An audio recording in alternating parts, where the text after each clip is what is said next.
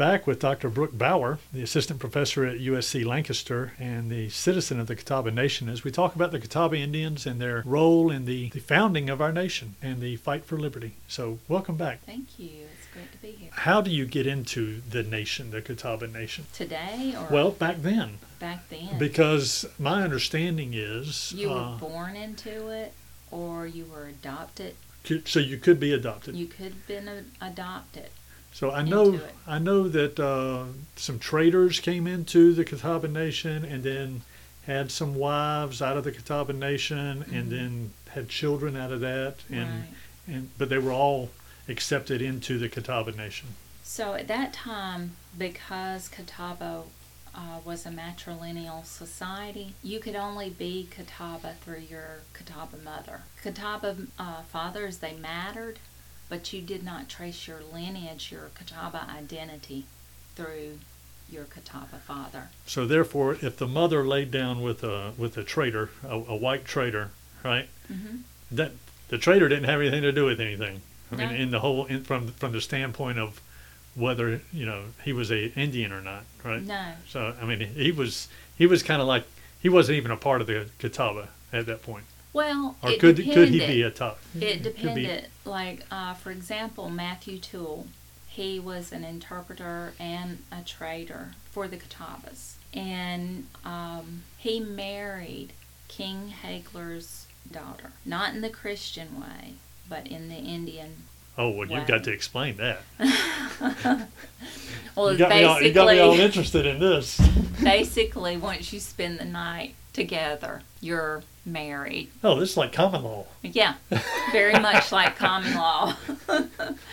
So, okay. Matthew Toole was with King Hagler's daughter, and we don't know her name because it's not in the record. Their daughter is Sally New River, and she became a very important woman, well respected and honored woman among the Catawbas. Matthew Toole, King Hagler gave him a piece of land somewhere along or near Fishing Creek. There's also a creek named after him that flows from York to Chester County. It's called Toole's Fork. So he wasn't adopted into the tribe, but he was an important part of the tribe as an interpreter, as a trader. He rode with the Catawba warriors when they went against the Cherokees. So he was as close to a member of the tribe as he could possibly get at the time. It sounds like when you were talking in the previous episode and you were talking about playing off one colony against the other as they tried to vie for some sort of status. You were talking about they were playing off South Carolina and North Carolina against Virginia at one point. There's some serious diplomacy going on in there, right? I mean, there had to be some hierarchy of diplomats within the Catawba Nation. Yes. And these interpreters would help them with that. Right. And there had to be some cerebral work within that to stay above the fray, because the Catawba Nation actually survived when others failed. Right. I mean, and Matthew Toole's Catawba wife, she would have taught him all about Catawba culture, what to do, what not to do.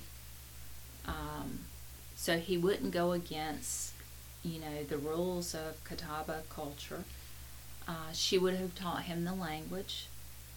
So she was kind of like that mediator between the Catawba world and Toole's world. So you've mentioned the last episode, and you mentioned again here, King Hagler. Mm-hmm. It's got to have some significance. He does have enormous significance. He is one of the Catawba's most well-known diplomat. He gave a prohibition speech to the North Carolina governor before prohibition was even thought of. Really? He went and spoke to the North Carolina governor in front of the assembly and asked of him to quit sending alcohol down into the nation, the Catawba Nation. He said, it's no good for my people. All it does is make them fight, and we just don't want it. And there are a couple other leaders, native leaders, that gave a similar speech, but I think Hagler was the first one. I see. Hagler was also the one that, when the agent from North Carolina was supposed to bring a cow to the reservation to feed the Catawbas, he brought a bull instead. Well, Hagler took that bull and he marched it right back up to North Carolina into the courthouse and said, hey, listen, we can't eat this. Your agent has jipped us off. Where was the courthouse at that point? In Rowan County. Okay, all right. Yeah. Well, I've heard some stories. He's depicted on the weather vane in Camden. Yes. He has a statue of him in Camden, Yes. in the center park down there. Fort Mill. I'm sorry? Fort Mill has a statue of him. Fort Mill has a statue of him. Mm-hmm. Fort Mill was founded as a result of him Mm-hmm. giving the land to Spratt. Yeah. Spratt's family fought in the Revolution, and then was it Representative Spratt for years was representative from this area, Mm-hmm. right? Correct. And so that family continued on. The Spratt family was held in high regard in the community here. What years when you say King Hagler, and you started it out by saying he was a well-known diplomat, Mm-hmm. so it makes me think that maybe King may be a label that was put on by the Europeans as Yeah. opposed to the Catawba Nation.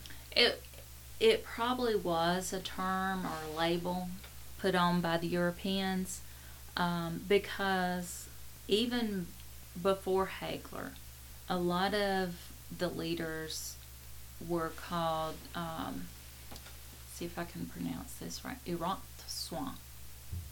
Say it one more time. Irak the Swan, which means big man. And Hagler came in as leader sometime around 1750. And what happened was the main leaders of the tribe had gone down to Charleston, and they were coming back. They all got sick, and they all died. And Hagler was the only one. He had stayed back at the nation, and he was the only one who had survived. Not the only man, but the only leader. And that's how he came into the position that he was in. So would these be leaders out of each individual hamlet that Yeah. you were talking about? It'd be one person representing that particular hamlet, Mm-hmm. and then all of them went down there except for him, Right. and they all died Yeah. as a result of disease. Right. Wow. Yeah. And so he was leader at least from 1750 to 1763, when he was murdered by either Seneca or Shawnee. Yeah. That I've heard. seen both of those Okay. names. All right. Where did they murder him at? And it's on Highway 5 across the Catawba River into Lancaster County. There's a plaque, a historical plaque, that talks about his murder. My understanding is, at least from what I read, was it was a very high honor, or whoever murdered him came back with a lot of status. Oh yeah, that was a big deal for a warrior if they were able to, murder a leader, or even kill another warrior, an enemy warrior. I read that the Catawba were held in very high esteem as warriors, Mm-hmm. so much so that the Cherokee actually petitioned the colonial government to make them stop, or something along those lines. Am I misreading that, or did I hear that? Well, the Catawbas were very skillful warriors. They were cunning, and a large part of that skill and cunning came from the fact that they had so many enemies that they were constantly having to defend themselves, even against the Cherokee. They were tactically aware all the time. They were. They were like in this siege mentality constantly and waiting for the next enemy to jump them. And, you know, Native people didn't live in isolation at this time. They're traveling across other tribal boundaries, maybe going into enemy lands, and that puts them at risk. So that runs counter to what I felt like you just said, where they had these hamlets, these 6 little hamlets or 6 little towns. What I mean is when they're traveling, like if they go to Williamsburg. Okay, all right. They're traveling from this area in South Carolina up to the Williamsburg area. I got you. They do go into other tribal boundaries, and some of those boundaries, they may not be friends with the people who live there. And when they're going to war against the Iroquois, they're going a long distance by foot up towards New York. And that war, the Catawba Iroquois War, lasted a very, very long time, several decades. I mean, that's something I think about when I think about these intertribal wars, that how these men had to travel great distances by foot. So they weren't on horses. They weren't horsemen. Typically not. Because I always wondered, how do the Catawba keep up with the Patriot militia? Well, now by that time they did have some horses. They don't have a lot of horses. In one town, they maybe had one wagon. All right. And they all shared it. But yeah, especially when the Catawba warriors go with Colonel Williamson right. to attack the Cherokee, the Catawbas are both on foot and on horseback. But it would have been the high-ranking leaders that would have been on horseback, because Catawbas acted as scouts. Okay. And the horse, when it's tromping through the forest, it makes a lot of noise. So, as scouts, they would go by foot. So, what were their weapons of choice? At this time, they had muskets. They had muskets. They had muskets. They would have also used the war club. Okay. They would have had some type of knife. Okay. Spears. Spears, arrows. Okay. They would have had different types of weaponry. We've had a lot of listeners from California and Washington State and Arizona and Illinois. A lot of Illinois people here lately talking about scalping. Did they scalp? I can't say they didn't. There are graphic descriptions of the Cherokee campaign that Catawbas were involved in. And by graphic, I mean how they killed the Cherokee. Where would someone find those graphic descriptions? One of them is in the Journal of Cherokee Studies, and I think the State Archives has a copy of this journal. You may be able to find it online by now, I don't know. But as the Catawbas come into one of the Cherokee lower towns, they attack this Catawba warrior attacks a Cherokee, rams a stick down that Cherokee's throat. That's pretty graphic. That's very graphic. Right. I mean, it's not something I want to be present at. No, that's ferocious. That's hand-to-hand combat. That's tough. That's a kill or be killed type of thing. And Catawbas, the fighters were also known for stretching cowhides between trees, so that when the cavalry came through, those cowhides are sitting low to the ground, not on the ground, but low enough to trip up the horses. And they dug pits in which they placed the arrows pointing upwards. Like punji sticks. Yeah. In Vietnam. Yeah.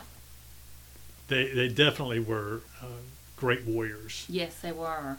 And, I mean, even the Iroquois are known at the time they were known for saying that even after they died, their very bones shall fight. That's a pretty awesome visual. That is, that's something to be proud of right there, right? Yeah, it is. I mean, talk about getting your young men to be proud of who they are. Mm-hmm. That is, when your enemies are saying that about you. Oh, yeah. Now, the Iroquois also said very derogatory things about Catawbas. Well, you got to do that. But it went both ways. Sure. I mean, they're enemies. That's right. Now we've moved up into where King Hagler is being killed by the Shawnee or the Seneca. Who takes his place? At this time, and this is 1756, 1763. This is after King Hagler's son dies up at Fort Duquesne. Fort Duquesne. Then Hagler is killed. The Catawba Nation is in need of a leader. Who is that leader? So that is Colonel Ayres. Colonel Ayres. Colonel Ayres. He may have gone by Ears under the English pronunciation. Is this an actual Catawba name, or is it a trader who married in and they took the trader's name, or whatever? Well, the common thought is that this colonel, his name was, he actually used ears to identify himself. And when the colonists started using it, they just transformed it to Ayres. And it may be that's how phonetically it sounded. But Ayres is still a common surname among Catawbas. So Colonel Ayres took the leadership role in 1763, immediately after Hagler had been killed. And that November, he and about 80 Catawbas went to Augusta for the Congress of Augusta, that a peace treaty, a land cession treaty that was going on between Virginia, North Carolina, South Carolina, and Georgia, with the Chickasaws, the Choctaws, the Creek, the Cherokee, and Catawba. This is put on by the British agent? I think it was mostly done through the South Carolina governor. Okay, all right, fair enough. Because originally they had planned to have the meeting at Charleston. And so this is after the proclamation of 1763 has been issued, where it draws a line down the Appalachian Mountains that settlers can't go west of that line. And so these governors are meeting with those different tribes in Augusta, and Colonel Ayres went down. He was the only leader from Catawba that went down there. He had, several families with him, but he agreed to a 15-mile square surveyed tract of land for Catawbas, which is that little box that you see on a lot of maps post 1763. Like that Luzon map, that square is there. Yes. When you look at it at the top, it looks like a diamond, but it's really just a square right there. It takes up most of Rock Hill. Yeah, it does. And it comes a little bit onto the Lancaster County side. Colonel Ayres wasn't in leadership role for very long after that. I would imagine they were upset at him. Yeah, because it wasn't a decision made on consensus. And that's how Catawba tribal government worked, was based on consensus. He was given presents, money and presents by the governors for agreeing to this land cession. And he spent everything before he even got back to Catawba. So that's another strike against him, because he's supposed to hold on to all that until he gets back to the Catawba Nation and disperse all that equally among Catawba citizens. And he didn't do that. Well, what a fascinating story. Yeah. Let's end that chapter. We'll go on with our next episode. The American Revolution. The American Revolution.